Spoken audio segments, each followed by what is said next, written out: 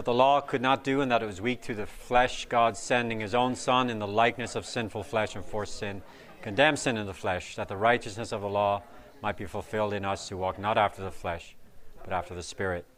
False and true education, the difference is, one of the main differences, not the only one, is misunderstanding in the false education of the image of God. We will push people in the false educational system to excel in the external gifts, but we will neglect to teach them the most important thing of all, which is found in the Word of God, which is humility of soul, love for others above myself.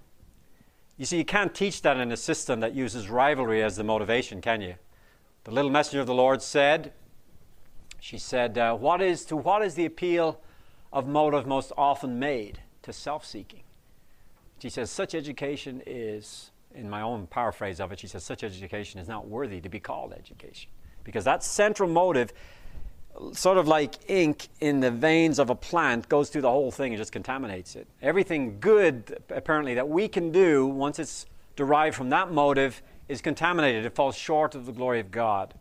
And that's what my life was before I was a Christian. And unfortunately, after I became a Christian, I fell back into that same confusion, Everything you look at in the media, just about, mixes good and evil. It's not just about evil. Satan is too smart.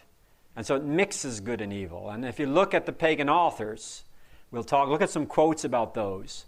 They were gifted with great light, and there was men of great intellect. But they rejected the revelation of God in nature, and they had access to his word oftentimes, and they rejected that.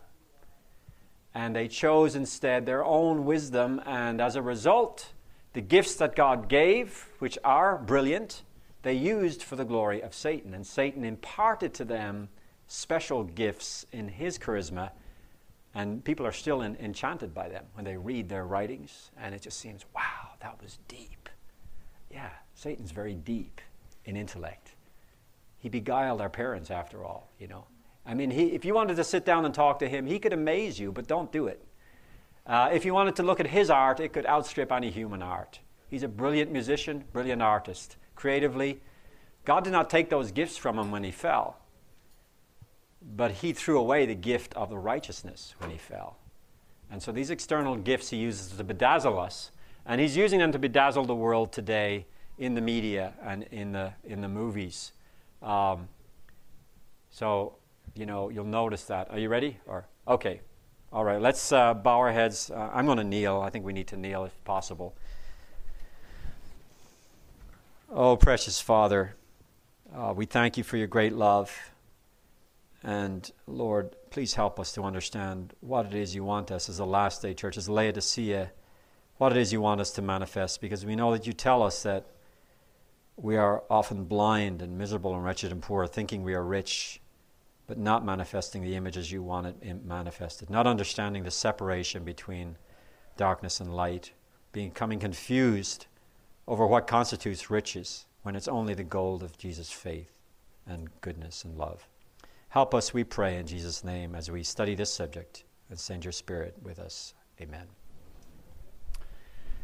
Okay, Anthony's going to talk here in about 10 minutes, so I'm going to go fast as I can without leading to confusion, hopefully. But two image makers, same idea, right? Only two images in the universe. Ephesians 2, if you get a chance, look at it.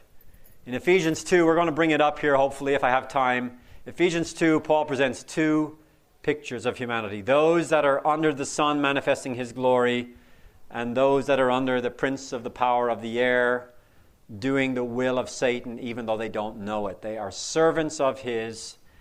The only way you cannot be a servant of Satan is to accepting Jesus Christ.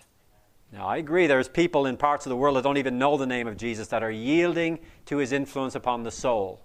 So I'm not trying to say that, only this sector in the West who knows about Christianity manifests the image of God. I'm not saying that. There are natives in the jungle who, when they yield to an act of kindness, are yielding to the influence of the Holy Spirit, to what Jesus has preferred for the race, what he's made available to the race. They don't have a full understanding, but they are yielding to the influence of God. So I want you to understand that it's broader than just those who profess Christ. Two image makers in the universe. The artists and designers of the past, let's talk about those. What did they do? As an artist or an athlete or a warrior, anybody who had a high gift or a gift that we consider high, their job was to be propaganda agents for the empire. I mean, that was it. You didn't, sell art on the street like people do now. Back then, if you had gifts, you were brought in under the empire, and your job, on pain of death, was to promote the empire. There wasn't a whole lot of freedom back then, The artist's role was to, what? Was to communicate the beliefs of the ruling empire. That's what artists did. And the rulers fast and quickly understood the need for ecumenical measures. Egypt wanted to be a great empire, but there was a problem. There were other empires around. And so they figured out pretty quick that ecumenism was sometimes the best way to stay on top. What that means is you indoctrinate other peoples. You captivate them like Daniel brought to Babylon, and you treat them nicely, the heads of state from various places, and you send them back. And you try to be ecumenical, because pretty soon empires realized that they weren't all powerful, and they had to use subversive means to stay on top, as well as show of power. Okay? So the artists were very active in the ecumenical measure because they were the advertisers. They had their billboards, on the Great Pyramids. That was a billboard, and the Great Sphinx and the great images like Nebuchadnezzar's golden image. That was their billboards. I mean, nothing really has changed under the sun. We've just gotten a little bit more technological with it, but it's all the same. Okay? The artists, actors, athletes, warriors, they were all in one group, and that was they were agents of the empire to portray what the empire wanted, which was that particular race of people was superior to other races, and if you wanted to be superior, you needed to become part of them. That was usually what they said, right? Artist skills were looked on as deified, the image of God. After all, if you have creative ability or intellectual ability or athletic ability, isn't that the image of God? Well, in a certain qualified sense, the skills are from God's image, from what He's made, but they're not by themselves the image of God. In fact, they can be used against the image of God. So I've been told over and over again, both in Christian institutions and in non-Christian institutions, that what I'm doing is manifesting the image of God when I do my art. It depends on what my art says. It depends on what my art says. Just doing something skillful isn't the image of God. Artist skills, the art of ancient Greek theater. You know what the bottom line of Greek theater was? If you've ever been foolish enough like me to watch Star Trek, you could probably tell me. I used to be addicted to media a lot, and I watched all the science fiction, that was my thing. What is the basic lie that they spread? I mean, to an extent, I think they're portraying the great controversy theme. Yeah. It's good and evil, bad, good, yin and yang. Yeah. Yeah. It's a humanistic center, though, you notice? Yeah. Yes, they show the great controversy. Satan's interested in portraying himself in the great controversy, but always as the good guy. And so man travels throughout the universe, and all these races that are all messed up, he fixes them.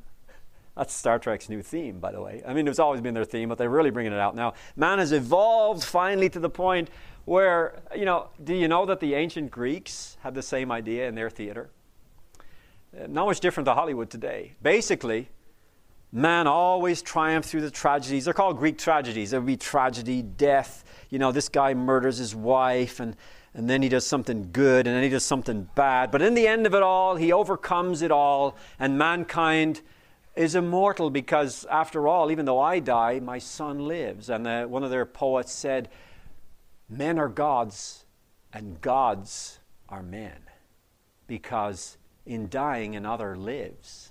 And they were trying to find their way to immortality. They lost it, but they're trying to convince themselves to the wiles of Satan that really we didn't lose it, we're immortal. And the immortality of the soul has always been there in one form or another. But the art of the ancient Greek theater was to tell you that your humanity is the image of God, that you are a God, and that ultimately man is great and shall overcome all obstacles.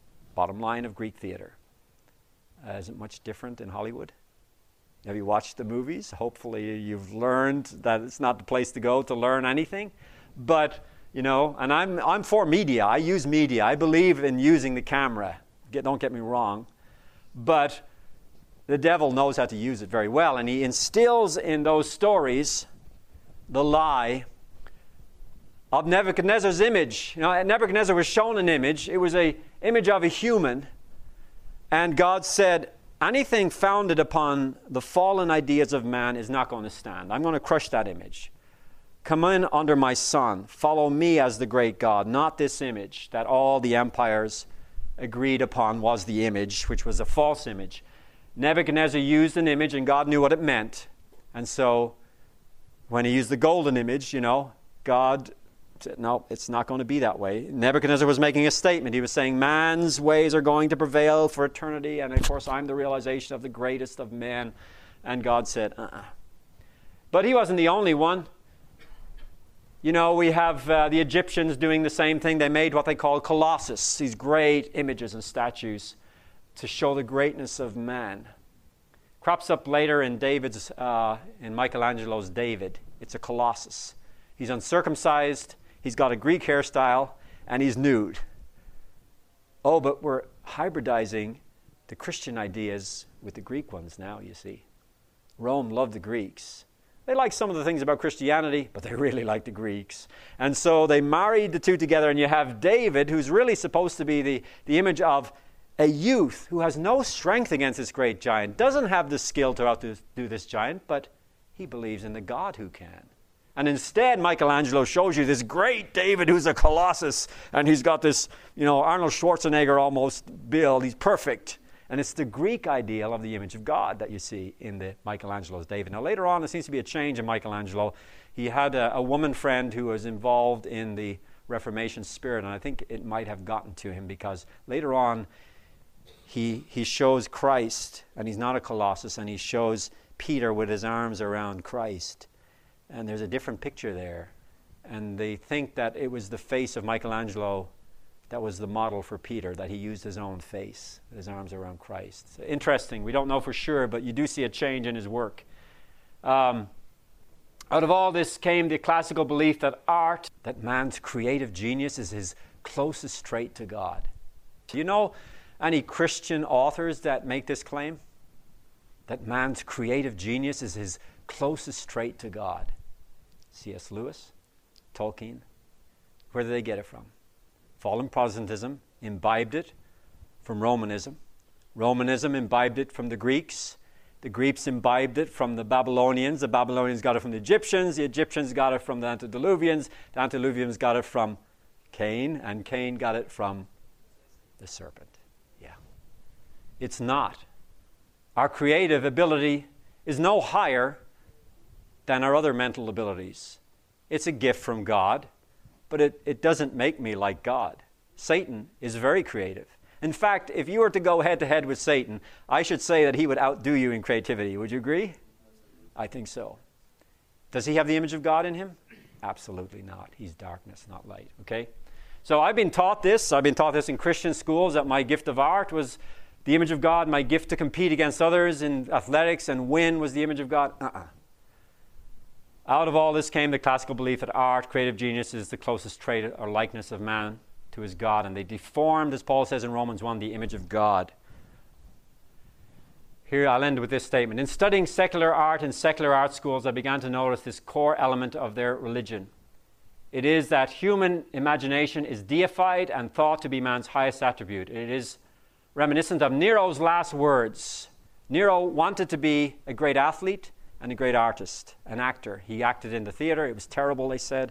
And people would feign death so that they'd be carried out. Because once he started acting, he'd go on for hours and hours and hours, probably like me preaching sometimes. But he was a total failure as a politician. He destroyed Rome. He was cruel against the Christians. And finally, he committed suicide when they were chasing him to get him, finally, when he was deposed. He lost his power. And he killed himself and said, "What an artist, I die." Now, what does that mean? He thought he was great in the way he died. It was a travesty. He was so cruel that he came home late from the theater one night. I got this from PBS. Sometimes I do watch PBS to get some of their documentaries, get some of that historical information. But he He kicked his wife in the stomach. She was pregnant, and both her and the child died. But he was manifesting the image of God because he was such an artist, an athlete. He had all the races fixed so he'd win them. And nobody wanted to beat him. Of course, he didn't beat the emperor in the chariot race. You lose your head. So anyway, he was a lover of the Greeks. Okay.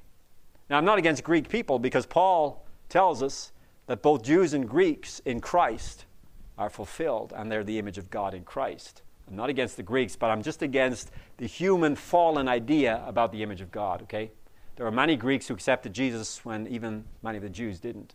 The Roman Church Fathers, leaving the cutting truths of the Word of God, became more and more enamored with the beliefs of the Greeks and adopted them into hybridized Christianity.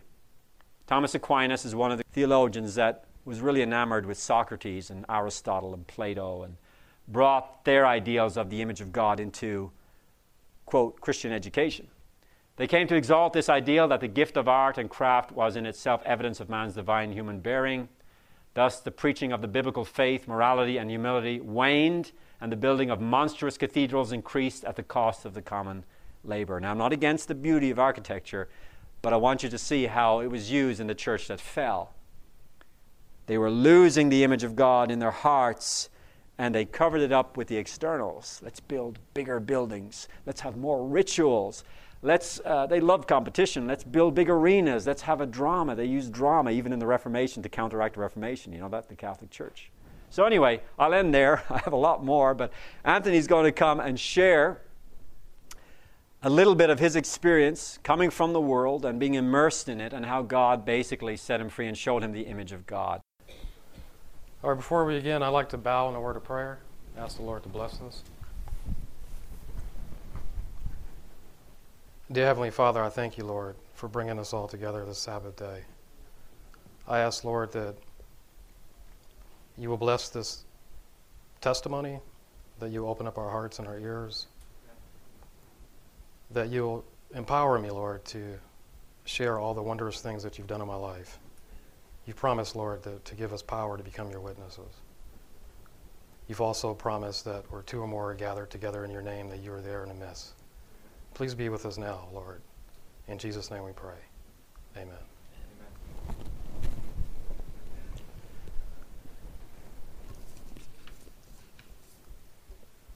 I'm originally from Los Angeles, California. That's where I grew up. I've been in the advertising industry since 1994.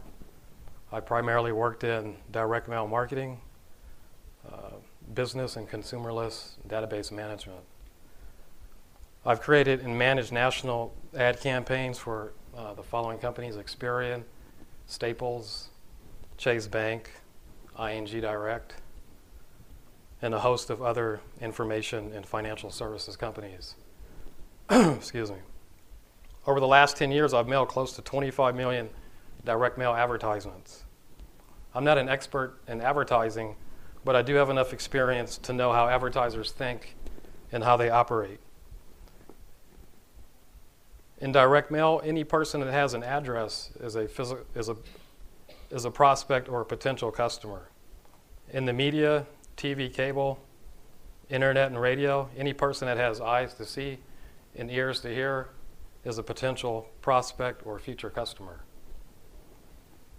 The total spending by 100 leading TV advertisers in 1993 was over $15 billion. So by now, that amount must have doubled or even tripled. The problem with advertising today is not so much advertising itself, because without advertising, we wouldn't know, most businesses wouldn't survive, and we would have a limited variety of goods and services to choose from. The problem with advertising today is, one of the main issues is that Satan has incorporated into so much of the advertising that we see the lust of the flesh, the lust of the eyes, and the pride of life.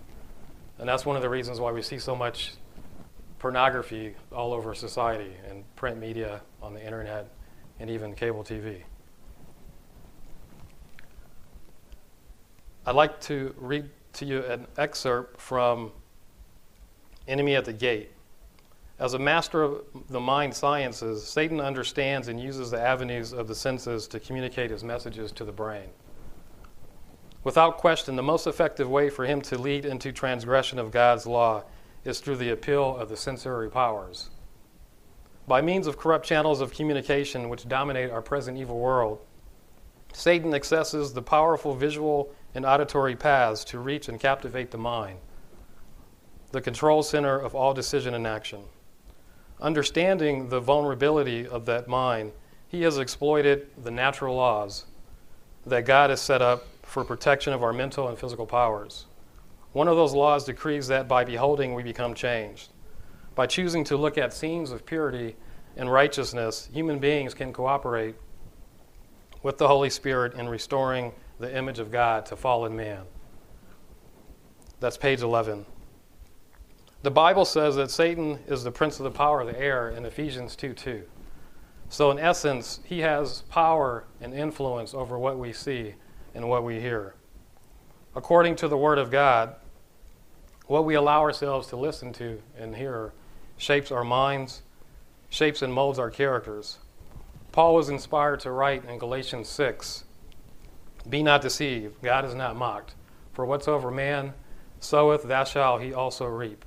For he that sows to the flesh shall of the flesh reap corruption. But he that sows to the Spirit shall of the flesh reap everlasting life." Many today are being conditioned to accept the ungodly, and many souls are being deceived because of a misunderstanding of this principle. Today I'd like to share with you some of the devices Satan uses to ensnare people in his traps. Like most advertisers, Satan uses image branding via saturation. Through constant bombardment of the same messages or images until it breeds familiarity in the mind. Kind of like music. Most of us are aware of the fact that we can hear a tune or we can hear the melody of a song. It might not have been a song that we've heard in over 10 or 15 years, but instantly the words will replay in our mind. We can recall that sound, that song or those lyrics just like we heard the music yesterday. And that's how our mind works with images. We may not know that these images are being stored into our brain through subliminal TV advertisements or through direct mail or through radio, through the visual senses of our that God has given us. But they're there in the background, and when we view other images, they can bring back triggers and bring back memories of what we've seen. Satan knows that saturation and repetition works well. The more we see it and the more we hear it, the more that we remember it and accept it. He's not worried if we don't respond to the images or to the lyrics and the music immediately because the seeds have been sown. A 30-second Super Bowl promo costs between $2 and $3 million, and there are corporations that line up for this spot each year because they know how effective just 30 seconds of imagery is on the mind. They know that what they're trying to convey to you or what they're trying to promote, all they need is 30 seconds because that's how short a period of time that they need for that to have an effect. The goal is to get our attention just for a few seconds. Remember David. David saw Bathsheba bathing across on a balcony or building, and he looked. And the problem wasn't that he looked, but the problem was that he continued to look, and he didn't turn away. And most of us are familiar with the story. That looking led to longing. The longing led to lusting, and he ended up committing adultery and then murder. And David, after he sought the Lord and repented, he had this testimony that he would not set any unclean thing or evil thing before his eyes. Advertisers, they don't always show us the complete picture of the truth. Oftentimes there's truth mixed with error.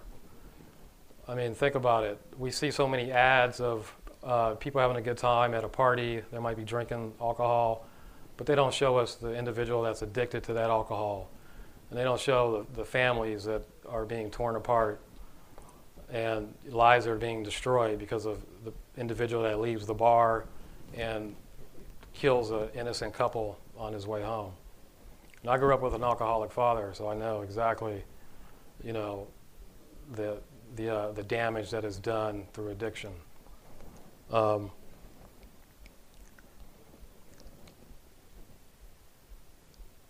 He uses the most appealing and exciting imagery to draw our attention.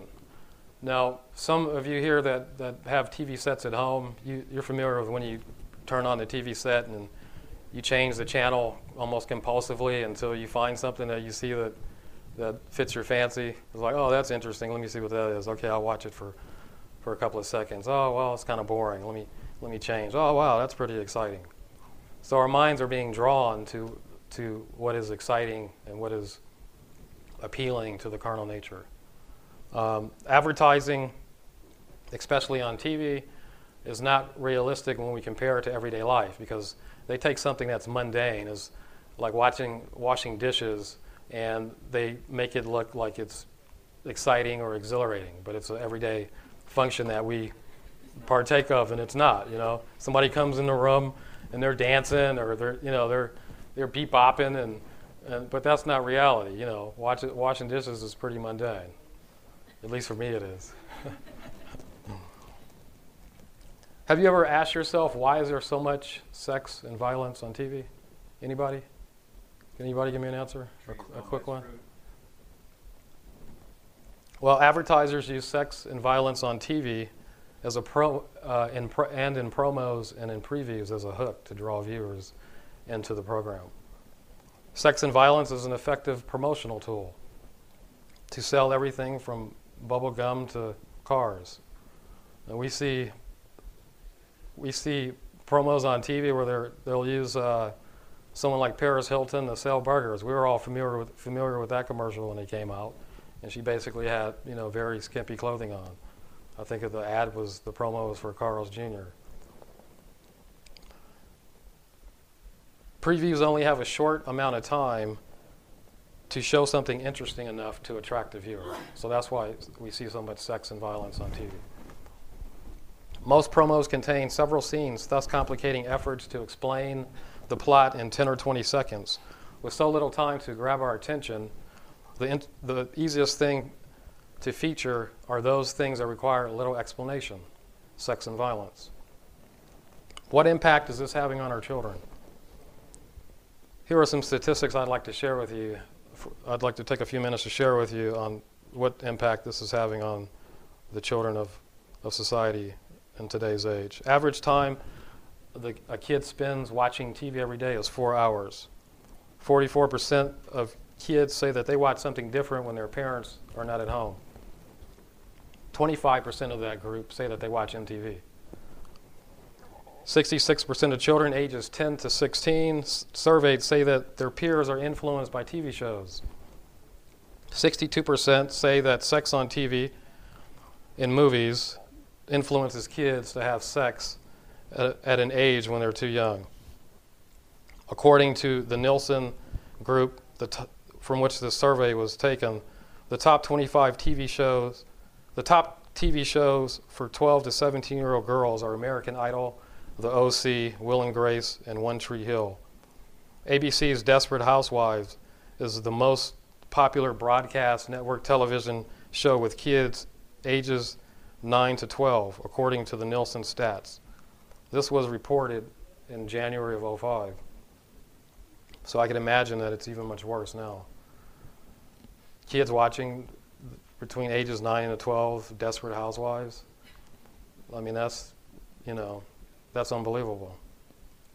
But it shows why society has evolved to where it's at now, why things are getting so bad and why things are getting so wicked in society, is because of the things that we are allowing to come into our minds through the visual senses and through hearing. Children spend more time watching television than any other activity except sleep. Television reaches our children at a younger age for more time than any other socializing institution except the family. Television alone is responsible for 10% of youth violence. According to the American Psychiatric Association, for the last 2 decades, the one predominant finding in research on the mass media is that television and exposure to media portrayals of violence increases aggressive behavior in children. The cumulative impact of violence-laden imagery can lead to a mean world perspective in which viewers have an unrealistically dark view of life. Now, some of us, or maybe most of us, remember the Columbine shootings. How many remember the Columbine shootings? Let me see a show of hands. Wow. Now, we all are all familiar with what they were doing before the shootings, the things that they were involved in, the video games, the music, that all of those things that they were beholding were pretty much satanic, and they were anti-God.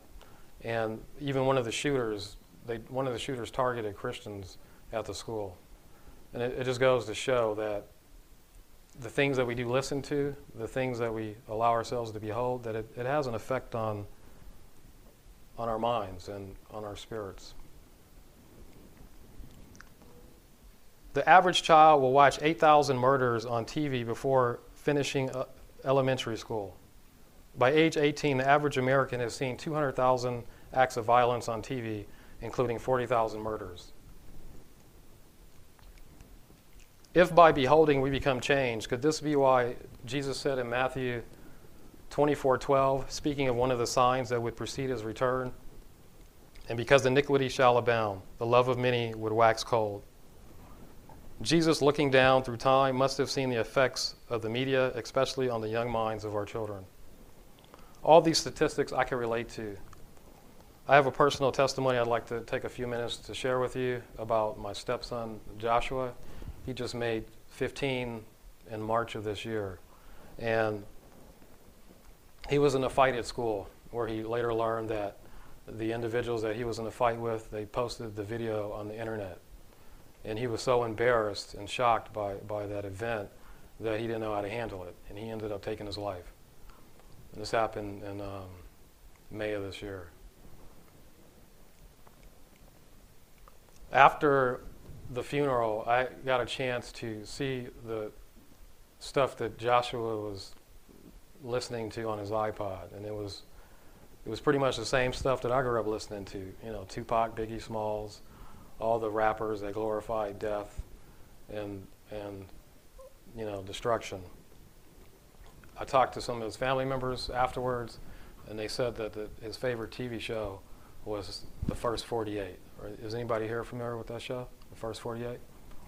And the reason that I was for sure that these things had an influence on him is because at 15 years old, you don't know how to go into the bathroom and take a pillow and shoot yourself so that your family members don't hear it. You know, that's something that he saw on TV.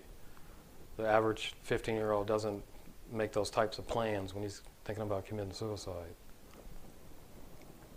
I believe that Satan is using advertising as a tool to further his agenda in destroying souls.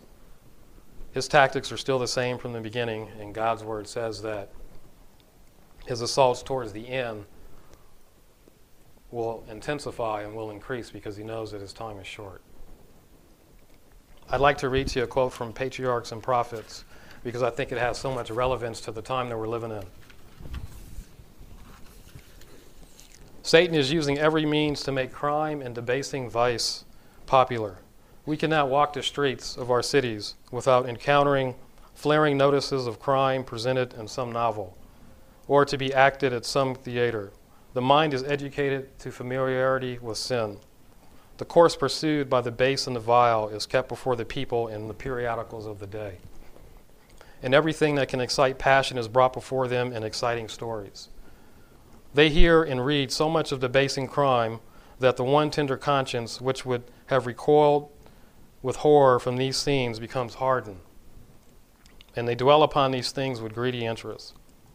Many of the amusements popular in the world today, even with those that are proclaiming Christians, tend to the same end as those that of the heathen.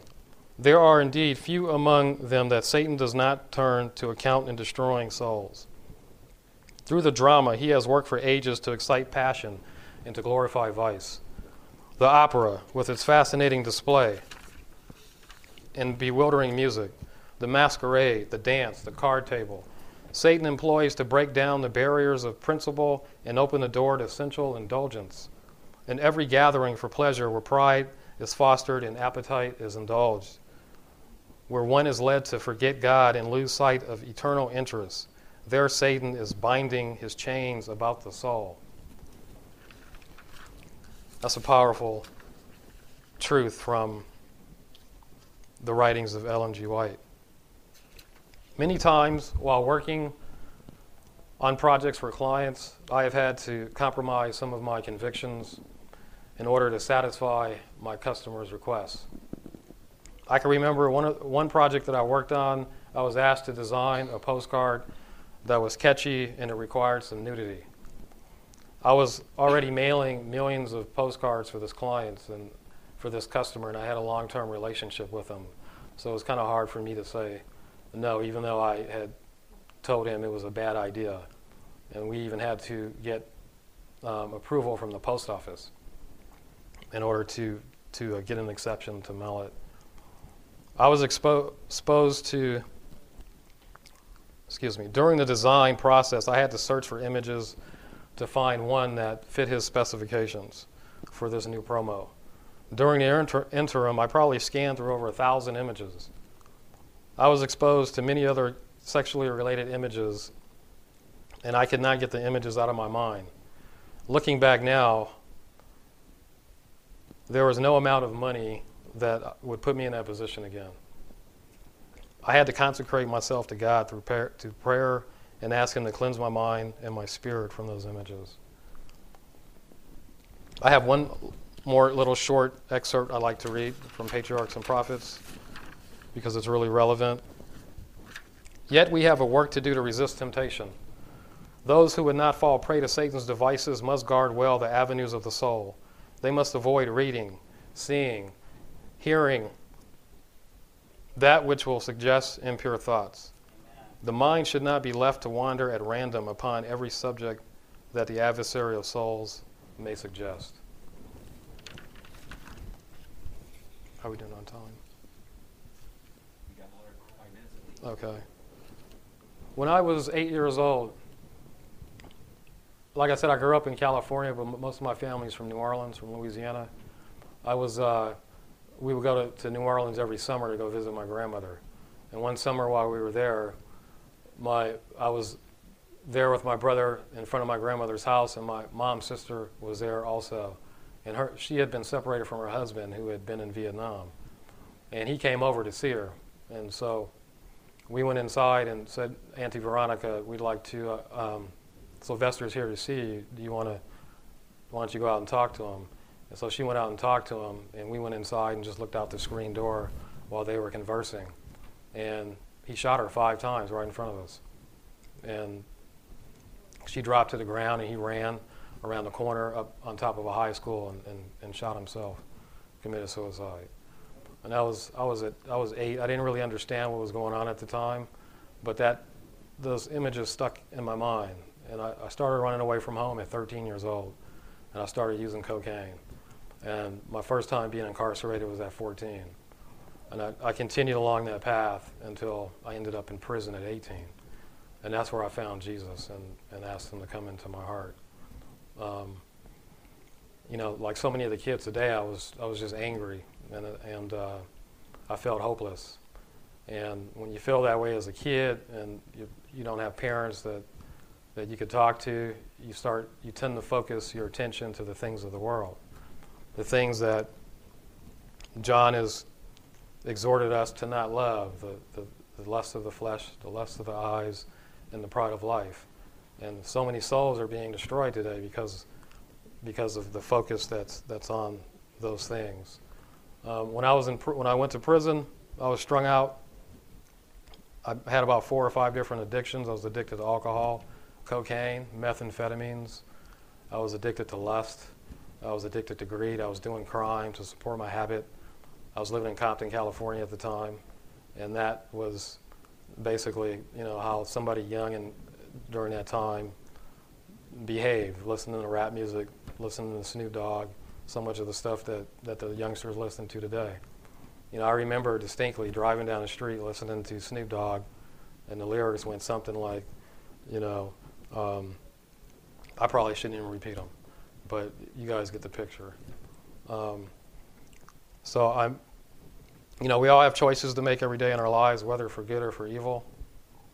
I thank the Lord that He has given us a standard through His law to live by.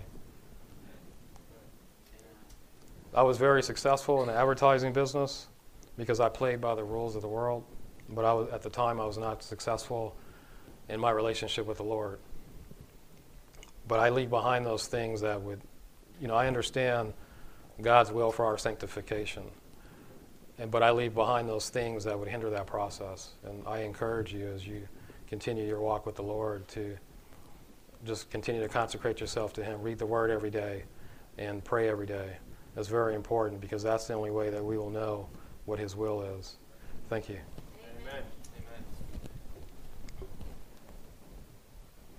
Thank you, Anthony. There's nothing like a personal testimony to give witness for God's power. And Anthony and his wife Terry have been a real blessing to me. Let's have a closing prayer, Anthony. Precious Father, thank you for Anthony and Terry and that they have accepted the Three Angels' message and want to glorify you, that you have shown your power to transform lives, and that if any of us here are struggling with addictions, or maybe we realize now that we do have an addiction that we didn't see before, that we are called by Christ to give place to His glory and not to give the body temple to the inhabitation of the enemy with his images, his suggestions, his words, his appeal to the lower nature. Help us, Lord, crucify self through your power, to be crucified and to live for you, and to be that image that you created us to be in the very beginning, even more glorious in Christ Jesus. We thank you. Amen. This media was brought to you by Audioverse, a website dedicated to spreading God's Word through free sermon audio and much more. If you would like to know more about Audioverse, or if you would like to listen to more sermons, please visit www.audioverse.org.